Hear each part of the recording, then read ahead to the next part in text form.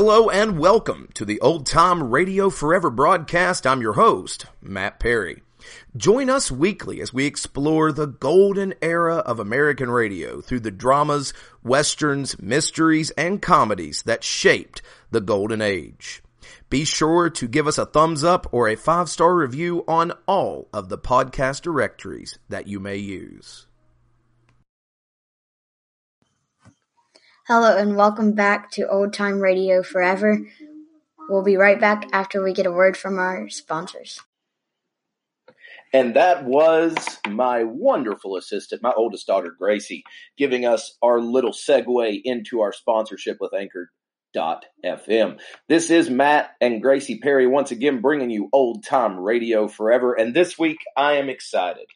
I am going to share with you one of the treasures of old time radio.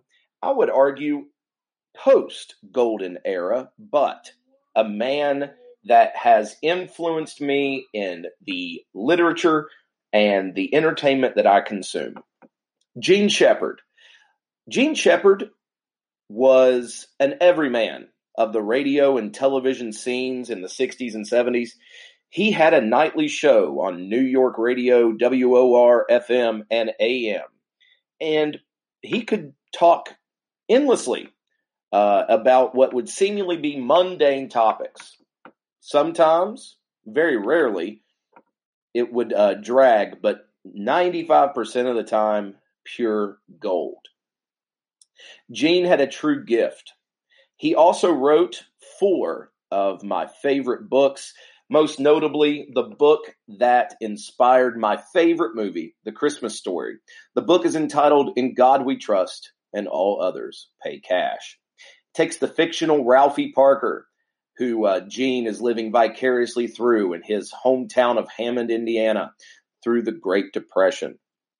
Other books, Wanda Hickey's Night of Golden Memories and Other Disasters, A Fistful of Fig Newtons, and The Ferrari in the Bedroom.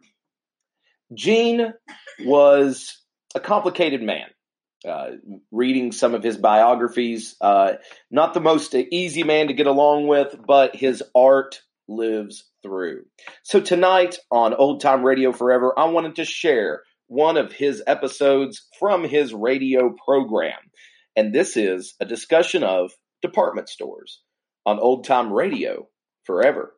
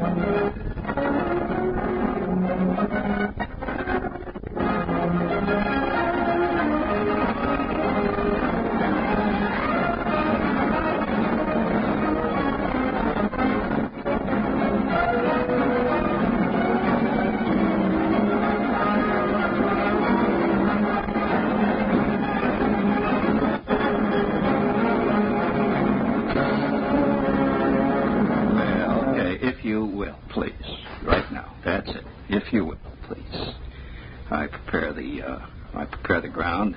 We plow the field. We sow the seeds. And the great asbestos curtain, this magnificent gold lame trim, rises in all of its majesty and glory on the theater of life.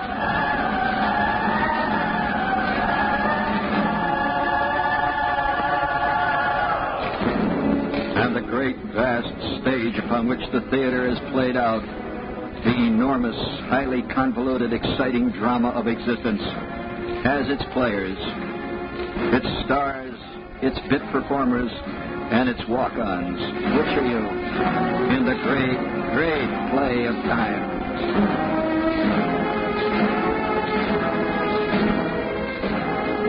The sage says that we are all bit players. Even Paul Newman, friend, means nothing in the great scale of time. You don't think for a minute that Robert Redford walks in the same path of the great pharaohs.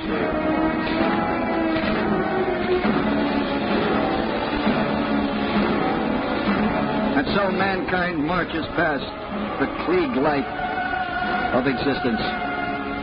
Betty Boop, Minnie Mouse, they're all there. Donald Duck, Hamlet, Willie Loman, Calvin Coolidge, Theodore Roosevelt, Ulysses S. Grant, Charles Bullard. They're all marching together. Thank you. That was very nice. It's a nice opening there. Sort of puts things in perspective. By the way, before we get the perspective, would you reset that there, please? Just reset the first one there. I would like to salute. I'd like to salute one of the groups within our group, within the overall scope of mankind. Have you ever thought of nationalities as different clubs within the great, the overall structure of time? Yeah, I mean, like you think of the Japanese as one club. See, they've got their own little way, their little secret passwords and pass signs. The French are another club, and they have their own little secret language, like the Shriners have their secret mystic symbols and totems, and the Americans, they're another club. They have their own little things too going. It's like in the great vast super organization, there are various like a department store. That you go down to Macy's and you ever worked in a department store? It's very educational. Well, I have, and it's highly educational. You work in a department store and you realize that a department store is not really an integral entity. It really isn't. It's like a world. And you know how our world is always battling? I mean, no matter what we do, we wind up battling. We decide to have the Olympics, so we wind up yelling and hollering. This is the way of the world. It will never be different. No way. No matter how many rules we make, it will be that way. Because let's put it this way, it is characteristic of the breed. Now, there's only one way possible, ultimately, to do this in a different way. That's probably to breed a different breed. But then we wouldn't be us. In short, if you want to have a lion that is not carnivorous, you better start working and breeding lions for non-carnivorous activities. So you have to make your choice, ultimately. So it's part of the breed. Would you take this down to Notions, please? Take this down to Miss Nelson in Notions. Employees.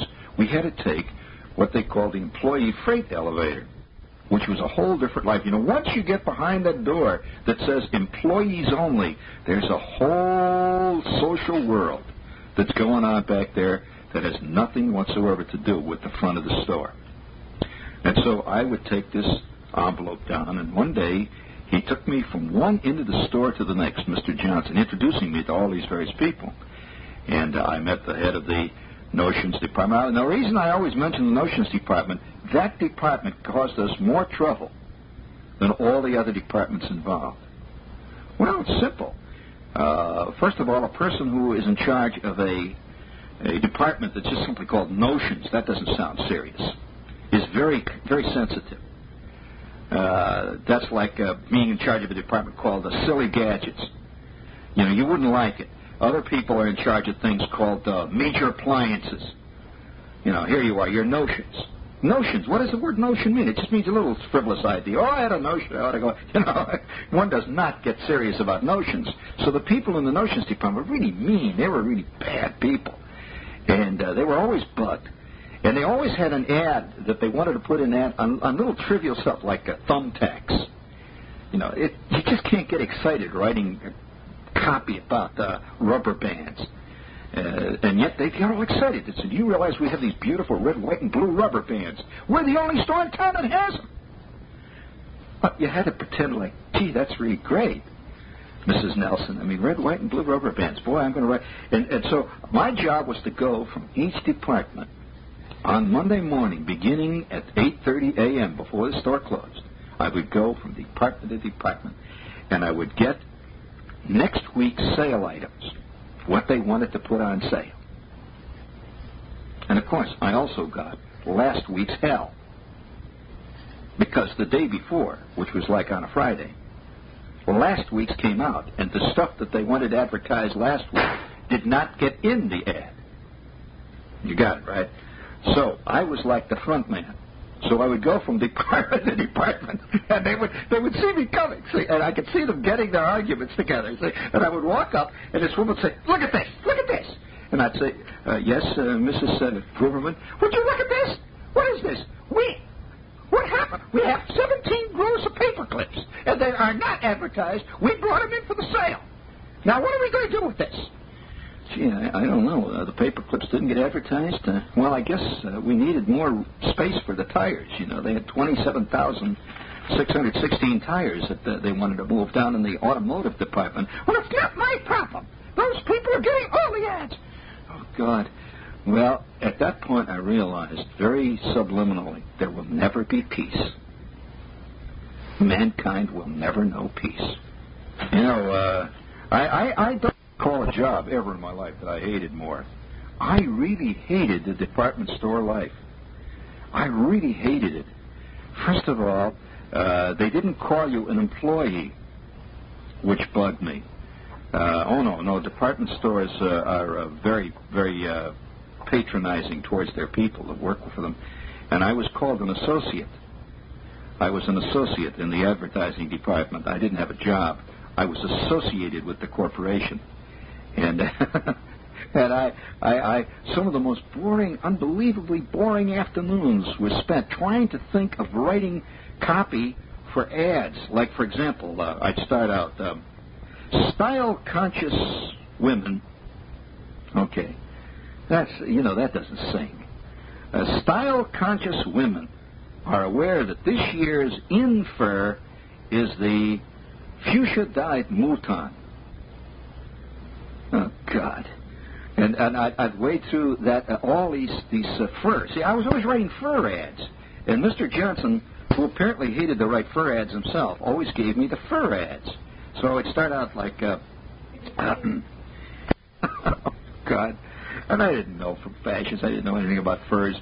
So I would call up the lady in the fur department, who was kind of a nice lady, and I'd say, "Mrs. Gladstone, you got to think of another name. You can't call it rabbit, because people don't like the idea of having little bunnies, and people skinning these little bunnies, and then you make a jacket out of it. What do you?" She says, "Well, it is a rabbit." I'd say, "Yeah, but you don't say that. You got to think of another name." And so all these various furs, he had euphemisms. So, for example, the rabbit became coney. Yes, the coney. So you had mink-dyed coney. Now, a lot of people think that was probably some kind of a fake fur, but it wasn't. It was rabbit. Now, you know that the rabbit, look up in your dictionary, the coney is a rabbit. C-O-N-E-Y. That's why they call it Coney Island. Coney Island used to be covered with millions of rabbits. That's a fact. And that's why they call it, that's why it's called Coney Island. Or do you think they called it Coney Island because some guy built a Ferris wheel there? No, it was called Coney Island because the coney means rabbits. And what do you think Staten Island means? It doesn't mean rabbit. The staten is a form of turtle. And it was millions of those turtles climbed over that island one day. And so they says, "Hey, look." Of course, and that was back in the Dutch days when they called each other mynheer and stuff like that. So, I mean, this is all, you're learning a lot about your life when you're listening to this show. You know, this goes a small step for mankind, but a great step for your brain, which is kind of nice to know. So I learned about all these euphemisms, see, as I'm on the phone. I remember calling up this lady one day and I said, what is a mouton? Where do they catch moutons? Now, I've been to the zoo a lot. I've never seen a mouton. You know, underneath it says Peruvian jungles or something. Now, what is a mouton? Sheep? Well, we don't call it sheep in the business. It's called sheared lamb. That's not the same as sheep. One does not say sheep. Somehow the idea of lamb, that's kind of cute. But a sheep is kind of smelly. One doesn't call it sheep. Now, what is the euphemism for goat? There is such a euphemism. What is the euphemism, for example, for calf fur? The hide of a calf. You know, it has fur. You know that. A calf has hair. What is the euphemism for that? Oh, I knew them all. And so, well, I'm not going to tell you. After all, these little esoteric bits of information I've gathered at great pain. I'm not about to just lay on you while you're sitting there picking your ear waiting for the news. Forget it, friend. Now, it took me a long time, and I'll tell you, a lot of hell I went through learning this. Now, another thing, I'll have to ask you, there's two kinds of lamb. The sheared lamb and the unsheared, right? Okay, they have two different names. Well, it's not simply unsheared lamb. What's it called? Correct. That's right. Persian lamb is unsheared. Very good. Now, the Persians never ran into that, but it just sounded nice. See, one day, some guy, you know, who was knocking his head up against the wall trying to figure out what the hell to do about this rotten-looking coat, he finally came up with the idea, that's very romantic, Persian lamb, you see. If you said Indiana lamb, forget it. You know, if you said Cleveland lamb, no way. But somehow Persian, that's very exciting. So it became Persian lamb. Sheared lamb is what? Sheared lamb, that's right. Now, what is squirrel? No, they don't call it squirrel. No. Because, see, when Walt Disney got very big, see, when people started to watch those cute little things on Disney, you couldn't come out and call something what it really is. So you couldn't come out and say squirrel. People say, what? That little squirrel? You mean that cute little thing with holds those nuts up like that? And no, yes, a cute sits up and beg. Why, for heaven's sakes? No, you had to give it another name. What is squirrel? What is ranch mink? Well, not necessarily. You know, there were a lot of people calling, yes, there was a plastic company called the Ranch Company, and they turned out fake mink. And believe it or not, a lot of these things caused all kinds of legal ramifications involved. But there I was, see, here I am, I'm just a kid, innocent. And I got this job, and I'm supposed to write up this stuff. Well, then Mr. Johnson one day came around outside of his office, and he walked over, and he had my ad, see. He never said anything personal to me, ever. And here week after week, and I was very proud of this. See, I'd come home every week, you see, with a copy of the flyer. See, my mother, you know, I'm a published author now, see, because my lines were right there. Style-conscious women are flocking to sheared beaver this year. Doesn't that sing? Well, it doesn't. Well, damn it. I mean, so I was writing this stuff, see, and then I began to get great illusions, you see. I began to throw in poetic illusions like a field of waving daffodils, a scudding cloud, and a soft jacket of mink-dyed coney. Oh, you know, that's really great. In other words, I was getting very, very, my work was becoming more abstract. Instead of, hey, here's a great buy, gals, you know, which is very direct. Well, at that point, Mr. Johnson came out of his office after I started to really swing. And I had this old L.C. Smith typewriter. I began to think of myself, in a sense, as the Yeats. Possibly a little Sean O'Casey of the Goldblatt's weekly special ad flyer. He came out one day and he said, "It's very good." He just held it up. He says, "Very good. That's really good." And I said, "Well, thank you, Mr. Johnson." He said, "Next week, you're doing cosmetic." By the way, do you know that this is the greatest accolade you can get? Because cosmetics is all the same. All it is vaguely rose-scented lard. And so it's not easy. Cosmetics are all basically the same, and it's the copy that makes it different. The vague intimation in the copy that one whiff of this stuff, and not only will you become a dynamic sexual activist, but you'll be anywhere from 10 to 20 years younger, and quite possibly even your nationality will change. You'll become overnight French. Oh no, perfume is not nearly as difficult. No, perfume is not as difficult to sell as cosmetics. No, there's a lot of reasons why. First of all, perfume. There are only 4 or 5 major perfumes that people generally recognize. The Chanel line, Saint Laurent. These are the major ones. You can't sell, stuff that just suddenly appears out of the blue, and they will not buy perfume. Perfume is sold as a status symbol, whereas cosmetics promise magic. Very different. And so I remember sitting down one day, and this lady who was in the cosmetics department. There's always a lady that weaves her own skirts, who's in the cosmetic department, and she makes Mexican handmade huaraches that she wears. No. Generally, she wears her hair long and flowing, and she's had maybe 30 or 40 facelifts, and she's permanently tanned, and she always has a name like Muffy. They tend to run into that kind of name. See, and they're always taking trips to what they call the continent. So here this lady, and she sat me down one day, and she explained to me basically what cosmetics were. Now, I didn't know. I just thought, at that point I was an ad reader, not an ad writer. I thought cosmetics, there really was a drastic difference between A and B. She says, well, she says, oh, don't tell me you believe that. And I said, well, yeah, She says, no. I says, actually, A and B and C are all made by the same company. I said, no kidding. Yes, they all come out of the same vat. It's the package that's different, my dear, and the copy. And that's where you come in. So I learned that the biggest selling thing in America, really, is lard, vaguely rose-scented and colored pink. By the way, there are certain mystical colors, The people think of blue as basically clean.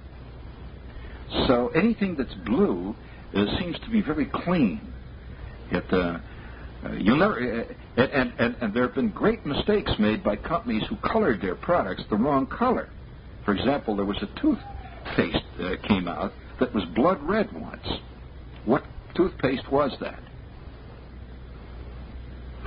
All right, and they really blew it out. And if they had brought out exactly the same toothpaste, a light blue, it would have been a smash. The same toothpaste. And by the way, the color had nothing to do with the toothpaste itself. Have you noticed mouthwashes? The color is very important. Oh yes. You don't think so? See, I can only tell you that if somebody gave you all right, purple's okay. If they gave you a pea green mouthwash, you would not go near it. Now, if it's green, it has to be the green of pine. That is symbolic to people. The word pine is very important to people. Now, if you had for example, a perfume that was a soap that had an oak tree smell to it, nothing. Even though oak, by the way, has an interesting aroma. But the oak doesn't seem clean and fresh to us. It seems stout and strong. And you don't want to be that. So all these symbolic things, oh yes, you have to be very careful when you're writing cosmetics copy. And among all things, you must remember, reality never plays a role at any point in cosmetic work. You never imply that the woman who is about to buy the cosmetics really is a human turnip. What you do is tell her that the true her will come out. She thinks the true her is a little bit like a cross between Ursula Andress and well, no, there's also a little touch in there of the statesman, maybe Ursula Andress and maybe the First Lady. That's the true person. And for only $4 for an ounce and a half, it'll come out. That was Gene Shepard regaling us with the tales of department stores on Old Time Radio Forever. I want to thank you, loyal listeners, for keeping Old Time Radio Forever in the news feeds on your podcast directories. Be sure to leave us a positive review, and the most important thing, written reviews are great, but those 5-star reviews are fantastic. So when somebody types in Old Time Radio, we're one of the first ones to pop up. So until next time, for my daughter Gracie Perry, this is Matt Perry saying good night, everybody.